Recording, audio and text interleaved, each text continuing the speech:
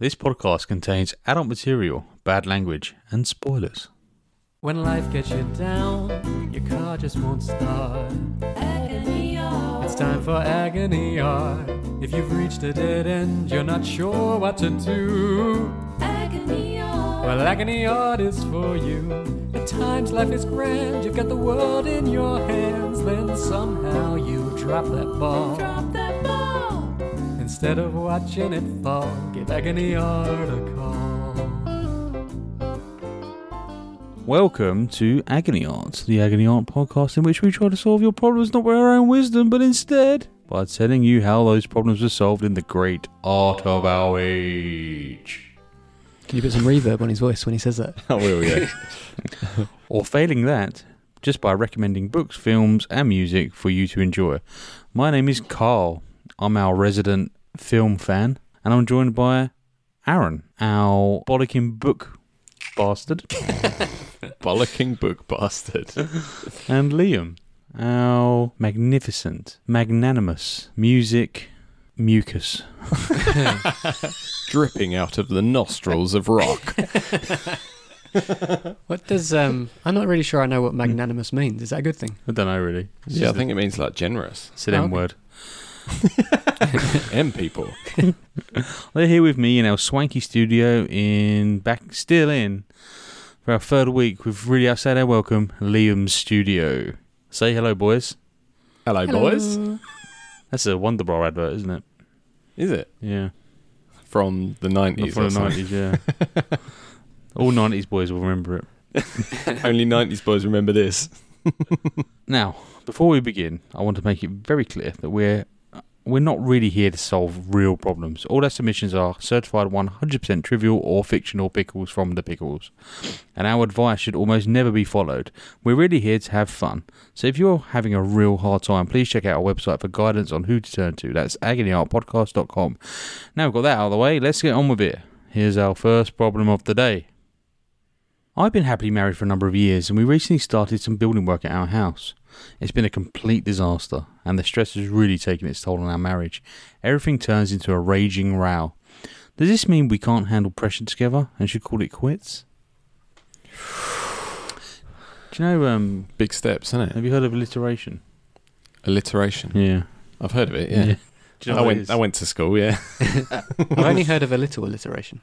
A little. So when Raging Row reminded me of Kill Bill, and I can't actually remember the alliteration, but have you seen Kill Bill? You've seen Kill Bill and Kill Bill 2, right? Yeah. And in in the beginning of Kill Bill 2, they talk about Kill Bill 1, and she says something like the movie critics called it a rollicking rampage of revenge or something. Ah. And it's like, you can't say that in the film. What movie critics? I just hated it. I really hated it. I don't remember that bit, to Do you be not? honest. No. She's driving, it's black I and probably white. haven't seen it as many times as you have, though. Probably not. Well, we talked about Obsession last week. I suffer from it. Have you boiled Uma Thurman's bunny? Oh, yes. So let's kick this one off with Aaron. Should we name the person first? Let's name her Uma. Uma. Well, Uma, maybe you need a bit of perspective. You're saying, we're arguing a bit because there's building work. Does this mean we can't handle pressure together and should call it quits? That's a big move, isn't it? Let's divorce because we're arguing over our building work. It's hugely. Building work is stressful. So I'm just going to give you a bit of perspective with Who's Afraid of Virginia Woolf by Edward Albee. It's a play, first staged in 1962. It's about a middle-aged couple, Martha and George, who host a young couple, Nick and Honey, for drinks. And over the course of the evening, they reveal themselves to be desperately unhappy, arguing in front of their guests until they basically just leave out of disgust and pity. They try to humiliate each other. George fires a gun at Martha. Martha tries to sleep with Nick, the man from the younger couple who are visiting. And by the end of the play, it turns out that the son they've been talking about all night is actually just a fiction. They made him up when they found out that they were infertile years earlier. So, all very fucked up. And if you were their guests, it'd be like, oh, this is... Now, it sounds like a totally different situation, and you might not have anything to learn from this. But one way you can look at it is, if you're not arguing like that in front of your guests, trying to sleep with them while your husband sits downstairs, then you must still be doing something right. Like, you haven't hit rock bottom yet. And even if you are, Martha and George seem to have got it down to a routine. It's possible that they've been doing this for years. So it doesn't mean it has to be over for you. It might be like a new phase in your marriage, one that's filled with bitterness, resentment, arguments in front of guests. You can have some fun with it. Really enjoy that. Shoot a gun at her. Yeah, do you remember the argument years? Oh, such good times. Or you could actually watch or read the play, and as you notice all of these horrible things that they're doing to each other, maybe you'll have a revelation that you and your spouse are supposed to be together, and, you know, no small home improvement project can tear you apart. Is there a reason you said revelation in an Australian accent? Revelation? Maybe you can have a fucking revelation, mate. Get some fucking perspective. Virgin Aaron. 33-year-old Virgin Aaron. Why are you doxing yourself again? I'm the only 33-year-old called Aaron in the whole No, of the the only 33 virgin. I know exactly who it is now. Oh, shit. That's really good, Aaron. That's good advice. That was short, concise. How do you know it's bad unless you know what bad is? How do you know you're Jimi Hendrix if you don't argue with your wife in front of a guest while playing the guitar? Sitting in your pit of a building work that's gone wrong. I mean, I suppose it depends on the level of the row, innit? Because I'm pretty sure my mum and dad have argued every day for the last 30-odd years of their marriage, and they're doing all right. It sounds great, yeah. Shotguns at each other. Yeah. So I read the phrase, does this mean we can't handle pressure? And I've got a song in my head, and I just couldn't get it out. And in the end, I just had to roll with it. And before you say it, it's not Roll With It by Oasis. Under pressure. Well done, Surface Carl. pressure.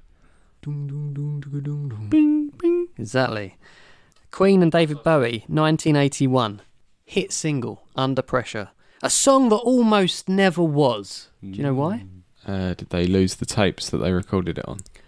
I don't think so. Well, Queen were recording their 1982 album Hot Space in Switzerland, and just so happened that David Bowie was there too. So they had a few sessions David together in the studio. Bowie's in Switzerland.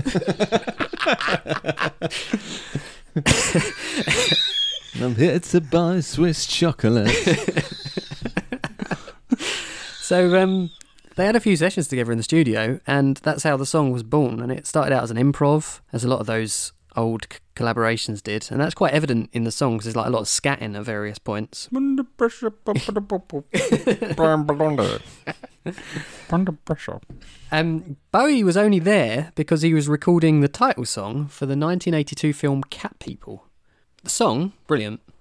If you don't know about the film, I would say, I'm guessing you don't know about the film from the looks on your There's faces. James Corden in it. No, I've never heard of it. It's based on it's a remake, of a film from 1942. Wikipedia describes it as an erotic horror film about werecats. Was David Bowie in it? No, he just sang the theme tune. Watch out for the cat people.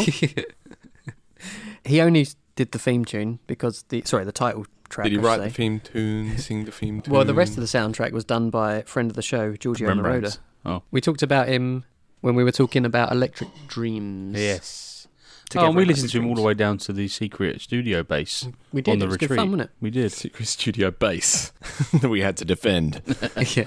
So, From rival podcasts. cat people, werecats. The premise is that they turn into a cat when they have sex with a human, Oh, God. and the only way to turn back into a human is to kill someone. It's quite an avoidable pandemic, though, isn't it, that one, I think? Like, just don't have sex with cat people. How do you know who the cat people are, though? Walk among us, Carl. Imagine, well, what's a cat about? If they look like a person, why are they a cat? Oh, it's What's like- the werewolf Yeah. all about? Well, they turn into a werewolf. And if they bite you, you become a werewolf. And you know it's a werewolf. It looks like a wolf. Not during the day. Yeah, but they can't bite you during the day. You don't become a werewolf if them in their human form bite you. How do you know? Yeah. It's just general lichen law. Me no lichen, the lichen law. You ain't got a like in it. Liking it or lumping it. Anyway, Cat People doesn't help, so let's move on from that. There's been some conflicting reports though of who wrote the famous bass line to Under Pressure. Vanilla Ice. Interesting. Vanilla Ice apparently didn't get permission to use that sample, so there was, of course, a lawsuit. That's quite glaring, isn't it? That one. Yeah. But as for the bass line, John Deacon said Bowie wrote it. Bowie said, I didn't write it. And the rest of the band were like, no, I think John Deacon wrote it. I thought we were Quiet Riot. There was allegedly one point where they went off to dinner, and when they came back, John Deacon couldn't remember how to play it, and David Bowie had to remind him. Can you be David Bowie reminding him how to play it? No, it doesn't go like that. It goes ding diddle lung diddle dung dung.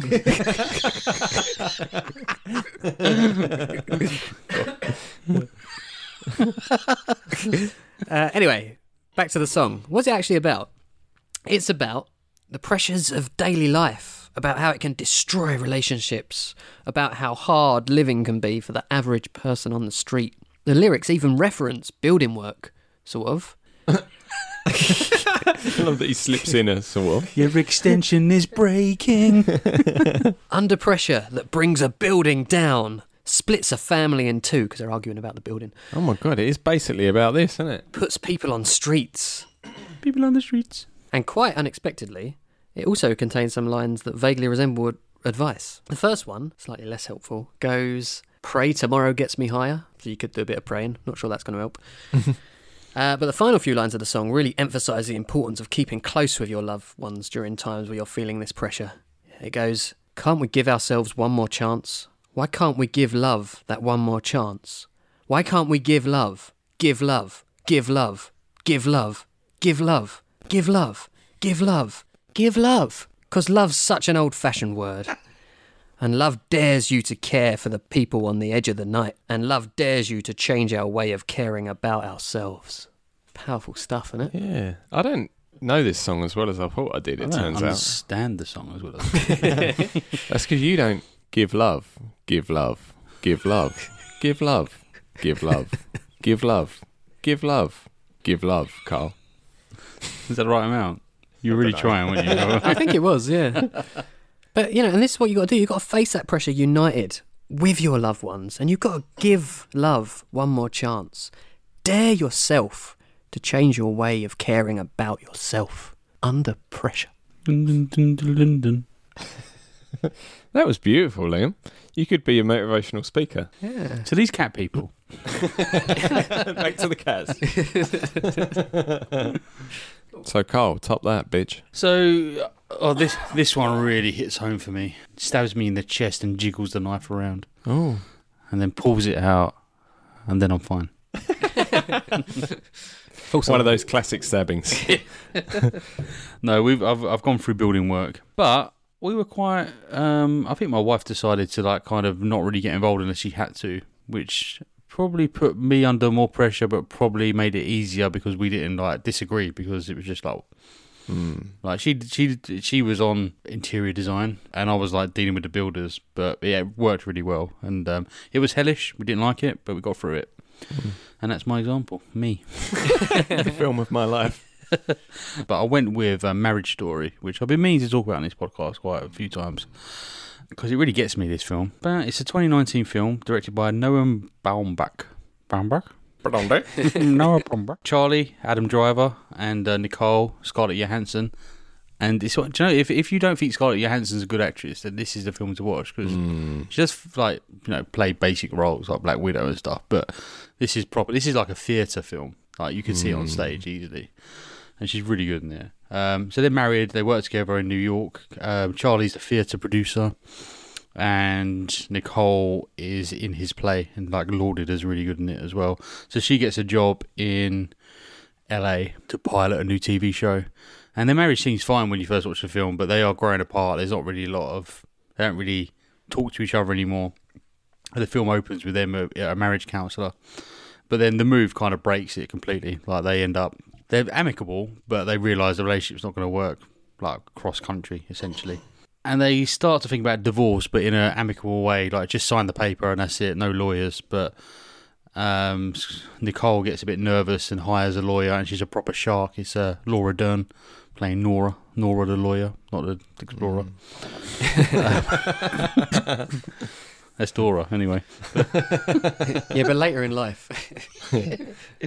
Her mum was Dora the Explorer. So, and then she's a bit of a shark, so she gets really aggressive and she wants, it's like, oh, you're entitled to this, and this. It don't matter if you want to be amicable, this is what you owed. And she, you should go for full custody. She's like, I don't want to go for full custody. I want Henry to see his dad. So it kind of spirals out of control, really. And then Charlie's forced to get an aggressive lawyer to tackle her aggressive lawyer, and then they end up fighting through lawyers for things they didn't even want to fight about in the first place. And it just completely spirals out of control. Charlie, it turns out he had an affair with another actress in the theatre studio. What do you call them? Theatre studio?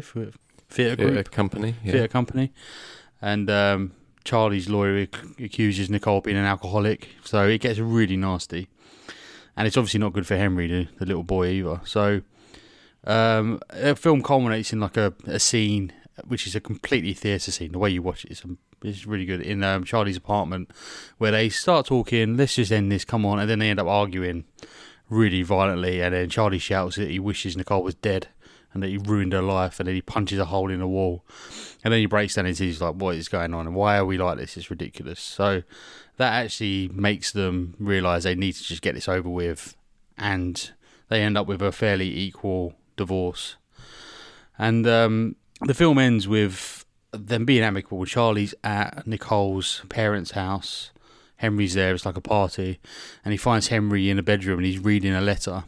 And the letter is what Nicole wrote to Charlie. They're reading these at the beginning of the film. And they went to marriage counselling and she said, write a letter to each other explaining why you love each other. And Henry's reading this to his dad. And he starts crying. He's like, it's really nice. Like, she's saying all the things she loves about him, and he wrote one for her as well. And he kind of like, don't say it, but you get the idea that it's like we've lost something here that we shouldn't have really lost. And so if they would have told each other these things at the beginning, they might not have got divorced, but at least they would have known that they have feelings for each other still, and that they've shared a lot of experiences, and there is love there. So that's what my advice is, really. You don't need to definitely write letters to each other, but I would remind each other why you're married and why you love each other in the first place. And this building work is a temporary thing, unless you're going to become property developers and live in the houses. You're not going to do it again very soon. So that's one bit of pressure over. You've vowed, it's not been good, but what's good about your relationship? Hang on to that and move forward. I agree. And that is an excellent film, isn't it? Yeah, it's great, isn't it? Cried a lot. The ending gets me, writing about it made me kind of tear up a little bit. It's really sad, isn't it? Unrequited love is like my worst thing. It's because you suffered from it your whole marriage. There's nobody to love me. I've never been loved. All my love is unrequited. And if you're doubtful, even after me and Carl gushing over it, and the performances of Scarlett Johansson and Adam Driver's an excellent actor, I think. It's got a 94% approval rating on Rotten Tomatoes. Critic score. 85 audience score. It's good. A ranger came a-ranging to Old Town one fine day.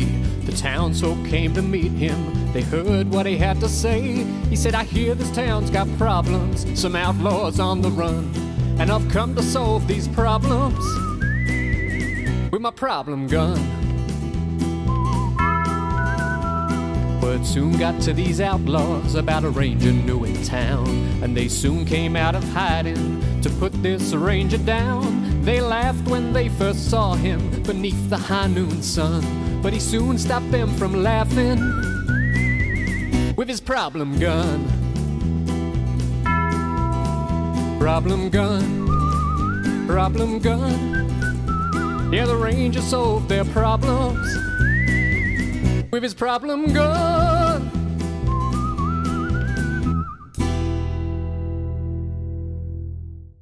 Okay, well, moving on to problem 2 of the day. All my friends fucking love the rugby, and I can't stand it. It's all they talk about, and before meeting up, I spent all evening researching the latest results and news. I nod along and pretend that I know what's going on, but I just can't do it anymore. Shall I come clean or worse, try and get into rugby? We all have a history of rugby, don't we? Rugby lads. Yeah, we went to a rugby school. Have you ever watched rugby for pleasure? I've watched rugby, but I don't know if I had pleasure watching it. I didn't experience pleasure. I only tend to watch it when somebody else wants to watch it, and I'm like, yeah, stick it on. Yeah. Here's a hard choice. Would you rather watch a game of rugby or stick a cactus up your arse? You're not a fan? It's cactus, I think, for me. Yeah. I did when I first read this problem. I missed the bit about staying up all night and researching the latest results. That sounds quite unhealthy. He just wants to fit in with his friends, doesn't he?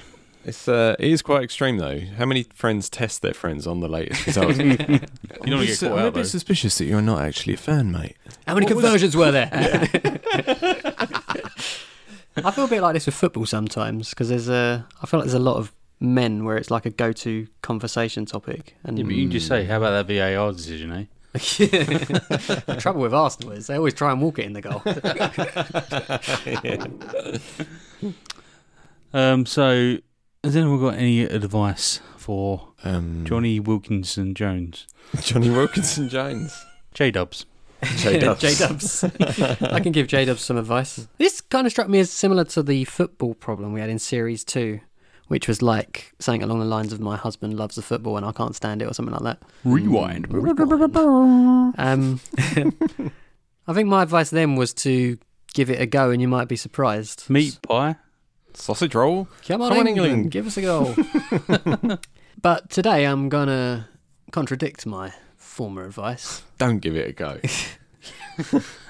I'm going to point you towards a TV show that came out in November 1978 and ran for a number of years. What number? 8.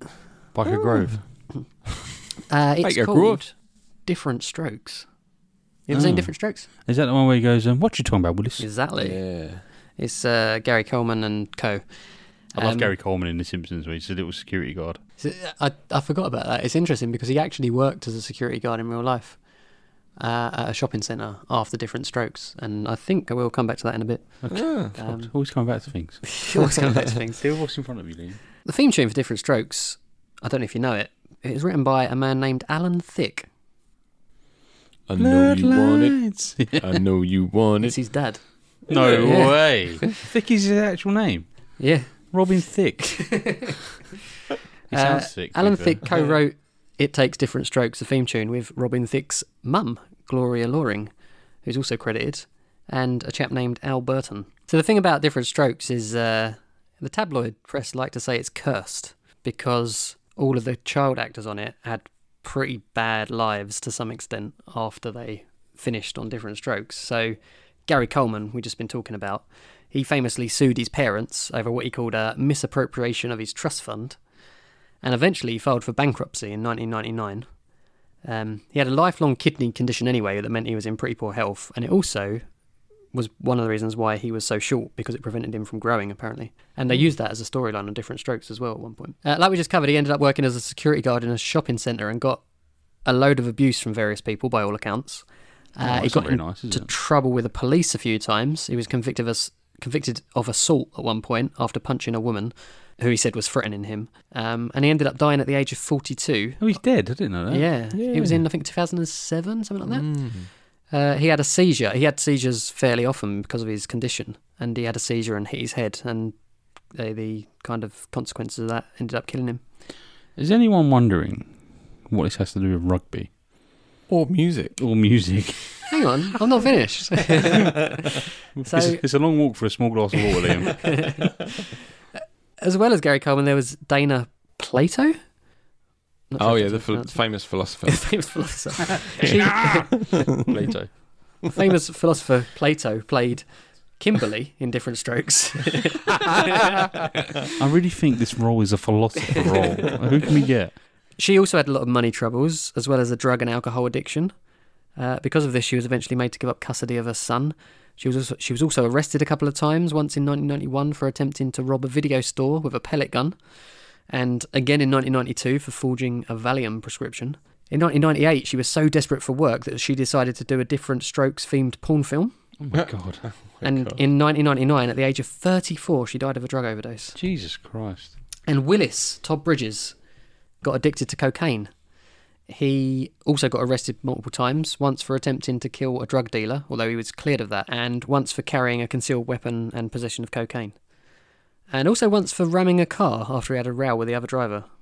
But eventually, Willis cleaned himself up, and he now uses his experiences to help teach American school kids about why drugs are bad.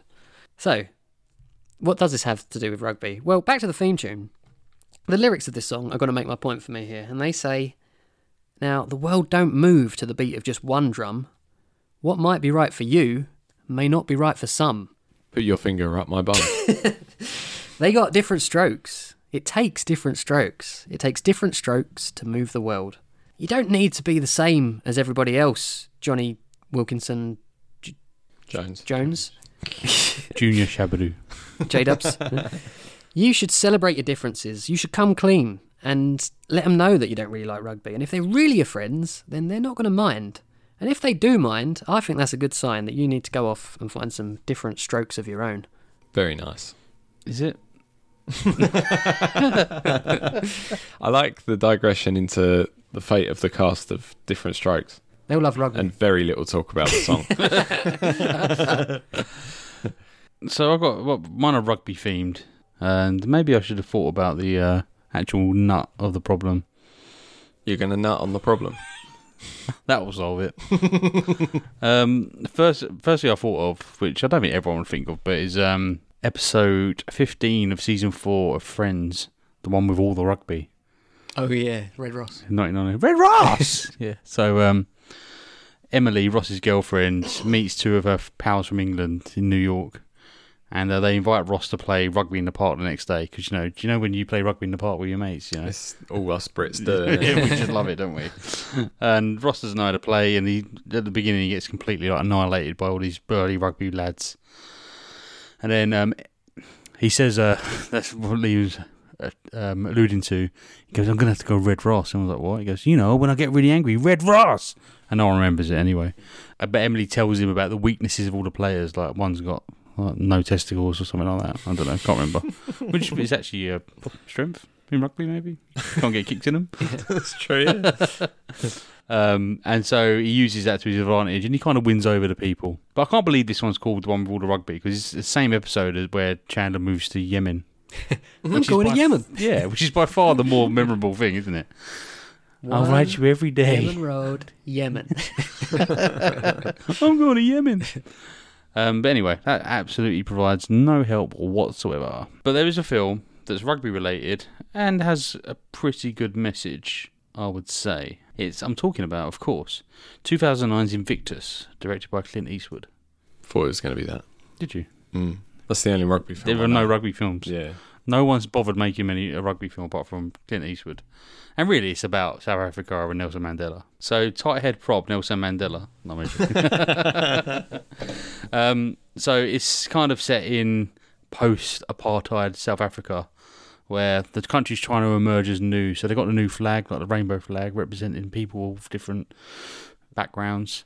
And they're really trying to push like a one South African kind of mentality. But Nelson Mandela, as new president, attends a South Africa versus England friendly rugby match and notices South African black citizens booing South Africa and cheering England. And he's like, you know what? I did that when I was in prison for 27 years as well. I didn't like South African rugby team either. So he decides that one of the ways that they can unite in a country is by being good at rugby, because they've been bad for the last few years because they've been battling internal strife. So he has a chat with Francois Pienaar, Matt Damon, and says, and Morgan Freeman plays Nelson Mandela. So Nelson Mandela tries to encourage Francois Pienaar to really unite the team, because even the team isn't really united. And Francois Pienaar makes everyone learn the national anthem, and they have to yell it at every game and really rouse the supporters. And it kind of works. So no one expects them to do well. So they beat Australia in their opening game, and Australia are one of the big boys of rugby, and they beat France to get to the final against the All Blacks, and then they beat the All Blacks 15-2 in extra time to win the Rugby World Cup in 1995. So Rugby unites a nation and brings it out of a troubled past into a new and bright future. Are you saying Johnny Wilkinson Jones could... Are you basically saying he should get into rugby, like Nelson Mandela got South Africa back into rugby? Yeah, I suppose so. I don't really know. It's the only rugby film there is. No, I would say that rugby's actually really fun to play. But yeah, so maybe why don't you, going back to the Friends episode, play with your boys in the park? And then maybe if you get into playing rugby, you might like watching it a little bit. Otherwise, I would say scrap it and just say I don't like rugby, boys, and go and find some football friends. Well, I wouldn't say abandon your friends and find some new friends. I'd just be honest with your friends. I think you need to learn a bit about peer pressure. Do you think you Johnny can not Wilkinson say Jones. anything and just not talk about it anymore? You could probably do that, couldn't you? You could do, yeah. Yeah. Then when they say, what do you think, Johnny Wilkinson Jones? Because they full name him every time they're talking to him.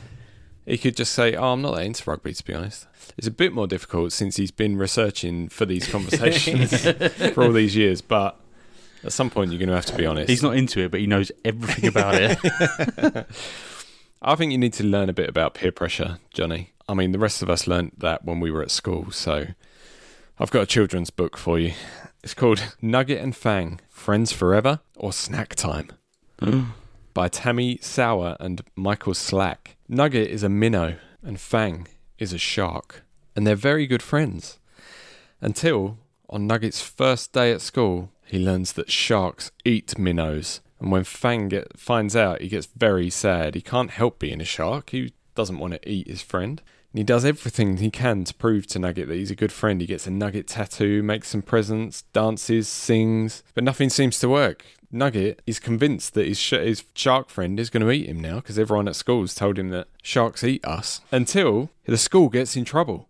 And it turns out that what everyone told Nugget at school was wrong. Fang saves the day. If you're young enough not to know about peer pressure, Johnny Wilkinson Jones, then you shouldn't be listening to Agony Art. And if you're old enough to listen to Agony Art but you don't know that you should never give in to peer pressure, then maybe it's time you went back to books like Nugget and Fang and learned that you don't need to love rugby to impress your friends. Stay true to yourself, you little nugget. That's it. Again, I'm being brief, but Yeah. it's only words, and words are all I have to take your heart away. I got really cool for the way I say nugget the other day. Nugget. Nugget. You know the second vowel is an E, not a U. Nugget. Chicken nugget. What about plummet? Plummet. Yeah, you said see? that right. Plummet. Plummet. Always said nugget. Like yogurt. No, that's yogurt. It's a cow. Yogurt. I say yogurt. Yogurt. I mean, what, you have to say it 3 times? I say yogurt. Don't you?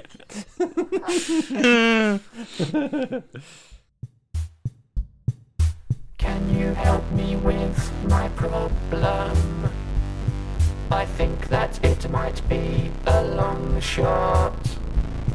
My problem is, you see, that no one believes that I am not a robot. Executing procedure. Problem solving. On to problem 3.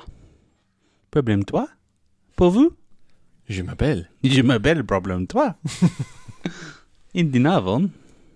London. Oh, you're very good at speaking European. I speak pan-Europe. We desperately need to redo our bathroom, but my wife wants to spend the money on a round-the-world trip and a new handbag. How do I make her see sense?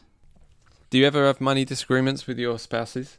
Like, one of you wants to spend the money on X and the other one wants to spend it on Y. And obviously it would have to be a large amount of money because you Who's can't spending buy a large both. amount of money on eggs? People who work out a lot. Protein, innit? Oh, Omelette, yeah. big omelette lovers. Omelette. Not really. We just kind of just spend the money and bury our heads in the sand. That's why Carl's in £50,000 worth of debt. I don't want to insult this pickle who wrote in with his pickle, but it's indicative of a relationship where you haven't talked about your attitudes towards money enough, isn't it? Do you know what I mean? Like, in most healthy relationships, I would say you're fairly on the same page about money. No, yeah, I think you are. I think it's more. It could also be that you want to live a certain way, but the kind of things are getting like. If the bathroom didn't need redoing, you could probably buy your handbag, go around the world. But it's like, oh, for fuck's sake, I really want to do that, but now I've got to do this. So kind of not accepting the situation as it is. But it's always going to get better, you know. Once you're in the bathroom, hopefully you haven't got to do it for another 10 years. So Yeah, You know. that is the thing, yeah, prioritisation. yeah, when I did a talk on how banks work to our old secondary school, I have a slide, a Venn diagram. Fancy that, eh? And it's A bit of got, Venn. and it's got Couple of circles. it's a want need matrix kind of thing. So you got, well, I can't even remember, but you got want, need, don't want. If you want it and need it, you have to buy it. It's number one priority. If you want it but don't need it, that's number 3 actually, because need and don't want is probably number 2, and then don't want, don't need, who cares? So, and the answer is prioritise the 3s, isn't it? You got to buy the don't wants. You got to buy the don't wants and needs. Buy the wants and needs. I don't know. Scrap the whole thing. You started so strong. Yeah. Yeah, I'm loving this Venn diagram that you've explained with words. I was wondering Poorly. what happens when want overlaps with don't want. It doesn't. You need to examine your... Oh, sorry. There's 3 circles. Want, need, don't.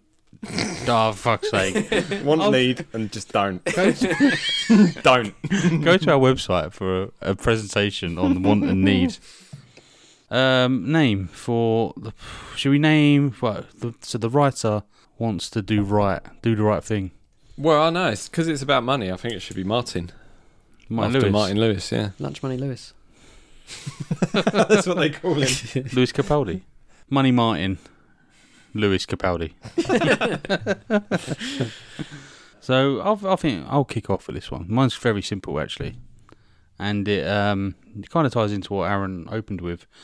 And now I'm being a bit cheeky, but I'm the host, so I can be cheeky. I'm talking about Charlie and the Chocolate Factory. Which I spoke about, last week? Yeah, I think so. And I've That's also fine, though, isn't it? Oh, yeah, you've done it I've before, done though, Willy haven't you? Wonka's Chocolate Factory. Oh, this is risky, isn't And it? also, I don't even know if the bit I want to talk about is in the film, but it's definitely in the book because I've read the chapter to my little boy 2 nights ago. Oh, my God. You're treading a real tightrope here. Yeah. This is almost... Of want and don't want. There's 75% not allowed, this example, but I'm going to do it anyway. And it just kind of relates to how the Bucket family live. So they have a 2-room house, 1 bed, 7 people. Charlie, his mum and dad, and his 4 grandparents. The 4 grandparents share the bed, and everyone else kind of just sleeps on the floor, basically. They have money for nothing. Gigs for free.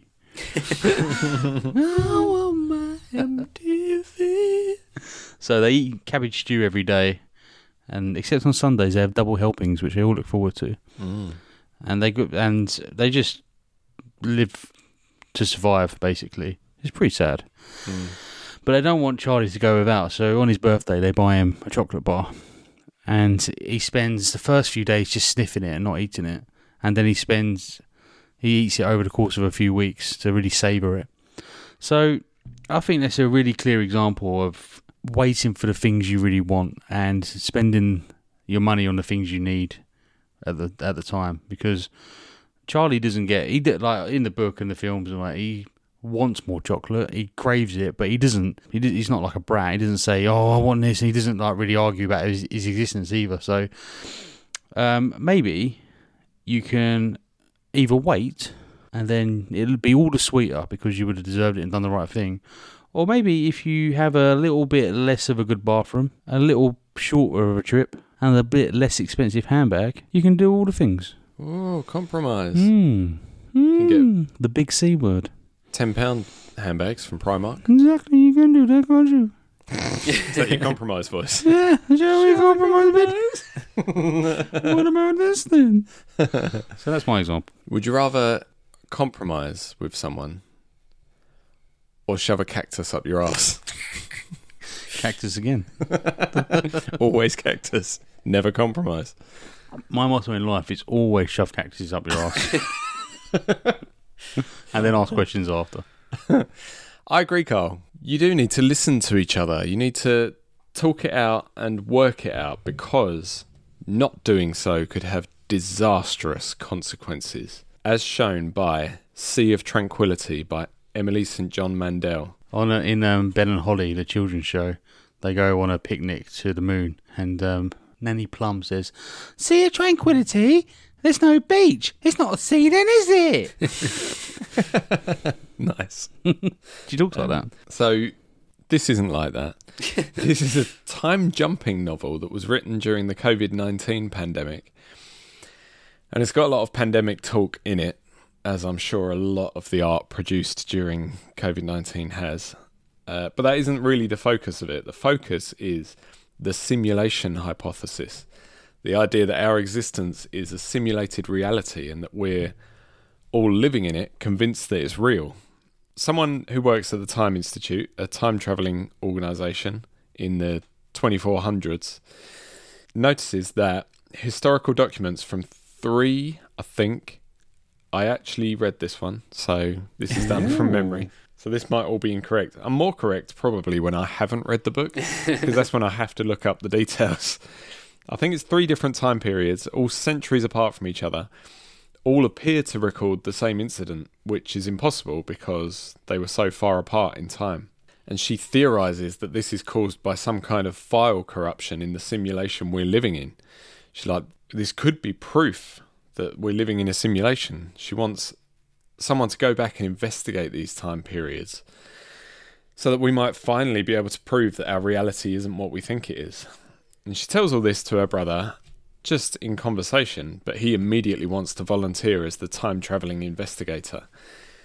She says he can't, he shouldn't. Time travelling is not for the faint-hearted, you shouldn't do it. She's done it before, she's regretted it ever since. But he ignores his sister and signs up anyway. And then she tells him that if he really has to do it, he really can't change anything. He can't attempt to fix any problems or anything like that. Same as with all time-travelling stories, he must stay an observer. And a couple of the time periods he goes to involve pandemics. And under no circumstances should he warn anyone about their fate. First person he talks to when he goes back in time, he tells her that she's going to die.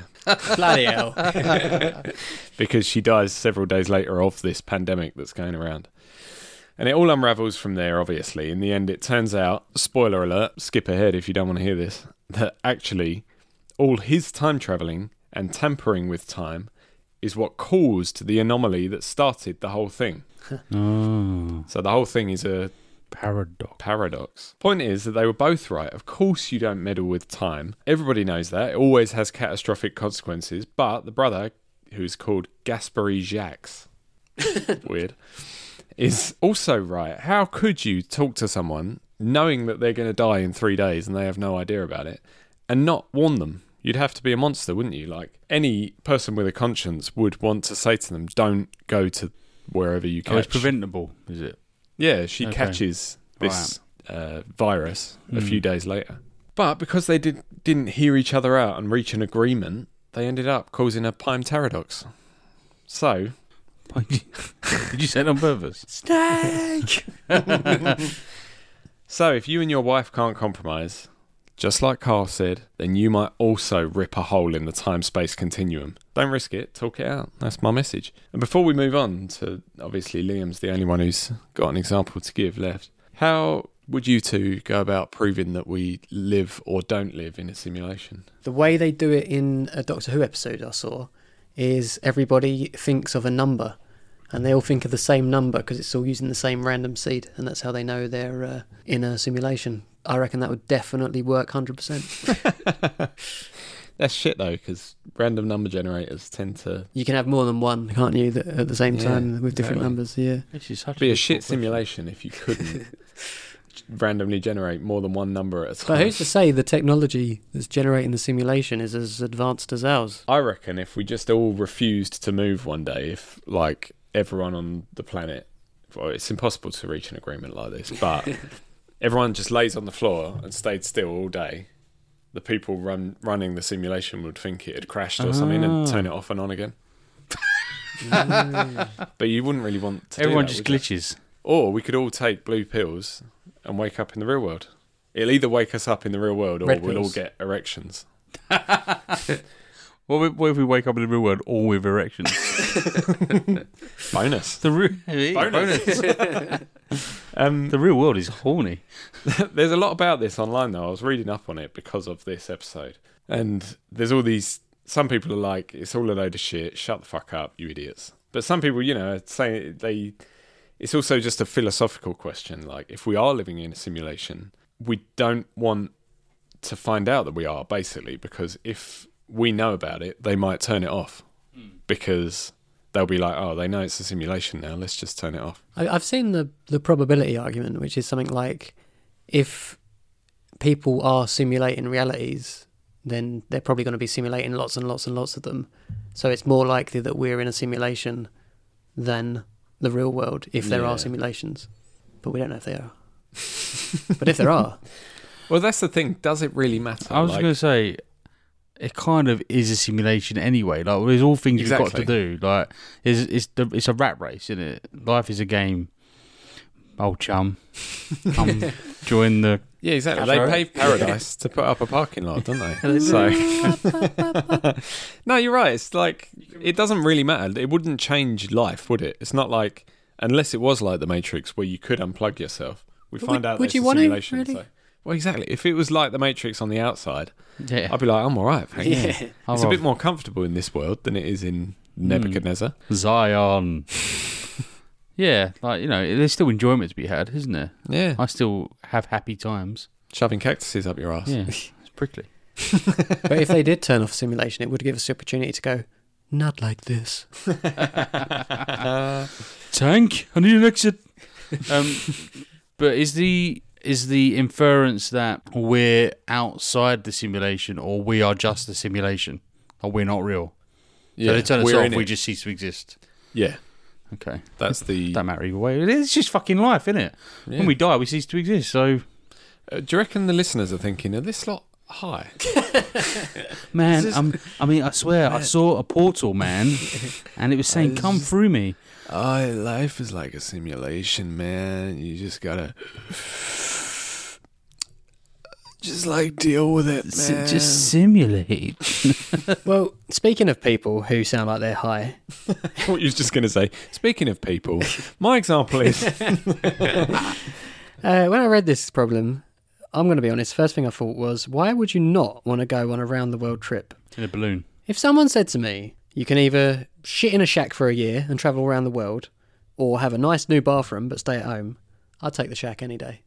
yeah. Yeah, I definitely would. But they say we desperately need to redo our bathroom. That sounds like something doesn't work, doesn't it? Like, would you want to live with a broken toilet for a year? Keeps backing up. If it meant I got to go on a trip around the world, I think I'd put up with it. In my day, days. we used to have outside toilets. Liam is an old woman. So, Money Martin Lewis Capaldi, if that is your real name, I'm not going to help you convince your wife out of what sounds like, frankly, a very good idea. There's a lot of amazing places in the world to visit. And the Name music, 3. the music industry agrees with me. I can name many. Quiz asshole. Though, for you, I'm going to flip that question back on you. Sancho Panza. How many songs about Sancho Panza can you name? How many No songs More Heroes. Stranglers. about places in the world can you name? When you say about, does it have to be in the name or? No, not necessarily. Yeah, the song has to be about it to some extent. There's 9 million bicycles in Beijing. That's a fact. Yeah. Rotterdam or anywhere. Liverpool, Rome. That's the night away. She's all like, LA to New York or whatever. she says. Oh yeah, any I Pitbull song. thought you were saying tonight we're going to get on the floor. The floor, that's a place. The floor is a place in the world. You can't deny it. A long-haired lover from Liverpool. Yep, Liverpool again. Liverpool comes up quite a lot, actually. Is it? We already spoke a bit about Surfing USA a London few Calling. episodes back. London Calling. We spoke about that Is as this well, the way didn't to we? Amarillo? Where is Amarillo? Not sure. Texas. Probably in Texas. Yeah. Africa, Toto. Exactly. What a tune. Have you stopped the pop quiz because you're starting to talk again and you haven't told us to stop? You Well, haven't told us our score. Yeah. It's a pop quiz. It's not a game show. Boing. Yeah, you did well. Well done. Now let me talk. China in her hand. I don't think, I'm not It's sure that about the is country about China being in someone's hand. But there is China Girl by David Bowie, which kind Yeah. of counts, maybe.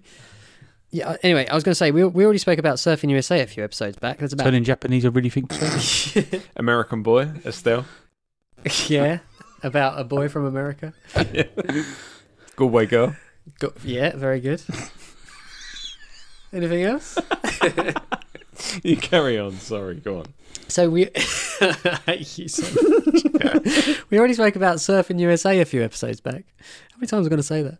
And there's about 15 travel destinations there that you can go surfing in. So why not pick some of them? Manic Street Preachers in 1996 had a song called Australia from their album Everything Must Go. If I remember rightly, it was used by the Australian Tourism Board. There's nothing Some of their like adverts. Australia. Not that one. If you tolerate this, Australia will be next. Wallabies, wallabies, wallabies. It was really about how they wanted to get as far away from media attention as possible after their friend and fellow bandmate Richie Edwards disappeared, but we'll go into that another time. There's Colombia, Mi Encanto from Disney's Encanto, which is a great song. Colombia. Exactly. A wonderful celebration of Colombian culture. The lyrics are in Spanish, but roughly translate to Colombia, I love you so much, I keep falling for your charm. Colombia sounds like a great place. You could go there. A lot of the scenery in Encanto is based on real places, like, do you know, like the pink, like water, like lake thing they go to. That's actually real as well. It's amazing. And all It looks the like a magic. lovely place. And yeah, Based on real magic. Yeah. Family Madrigal. They're there. They live there, yeah. And who can forget the ITV theme tune for the FIFA World Cup 2010? Like a grove. I'm talking about When You Come Back by Vusi Mallasela. Do you remember it? It was the one that went, sing, sing, Africa, sing, sing, Africa. It was well good. No, I don't remember. I remember Canaan waving flag from that time. That was better. That was the official World... It was not better. That was the official World Cup song.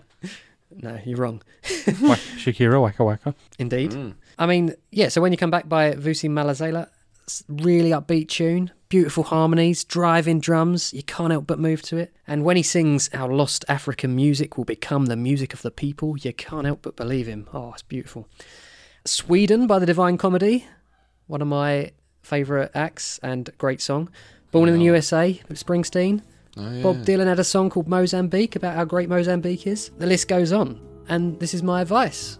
Listen to your wife. Make a playlist of all these songs. Get excited and have the time of your life. And redo the bathroom. While you listen to the playlist. No, shit in a shack. Okay, well, that was interesting, Liam. Thank you. A list of songs with place names in it. Didn't even mention the handbag. Handbags and the glad rags. So, on that note, we're ending today's episode. And what was your favourite art of the day, Aaron, that you've mentioned? Oh, shit. This always comes as a surprise, doesn't it? Even though we created this podcast and made the decide the rules. content, yeah. Oh, I guess it would have to be Sea of Tranquility by Emily St. John Mandel. I didn't think it was amazing, though. I just thought it was all right. Liam? Why not Encanto? Great soundtrack. Love the music. Worth watching for that alone. Toxic family in Encanto, though, aren't they? Real toxic bastards. Mine's going to be Marriage Story. Give that a whack. Oh, yeah. Great work it film. out. Well, that's all we've got time for today. Check the episode notes or agonyartpodcast.com to find links to all the media we mentioned today. And for a link to the Agony Art Spotify playlist, which Liam is still running. If you have a problem you'd like us to attempt to solve, you can reach us on our group Instagram and Twitter accounts at Agony Art Podcast or on the submissions page on our website. I'd like to thank our resident Agony Arts for their contributions. Thanks, Liam. Thank you. Thanks, Aaron. Wow. And thank you for listening. We'll be back next week with more problems to muddle our way through and more entertainment for y'all to check out. See ya. Bye. But I'd suggest keep it light, 'cause their advice can be shite, and they won't be held liable. Oh no, not at all, not here at Agony Art. Agony Art. Agony Art.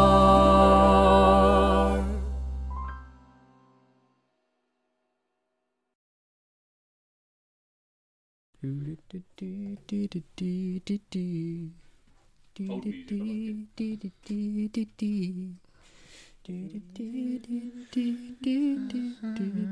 Wait, that's a different song. On the summer breeze, when you need to show how deep is your love? Is your love? How deep is your love? I really need to love, 'cause we're living in a world of fools, breaking us down, and they all should let us be. They belong to you and me. Would you rather be the Bee Gees or bang the Bee Gees?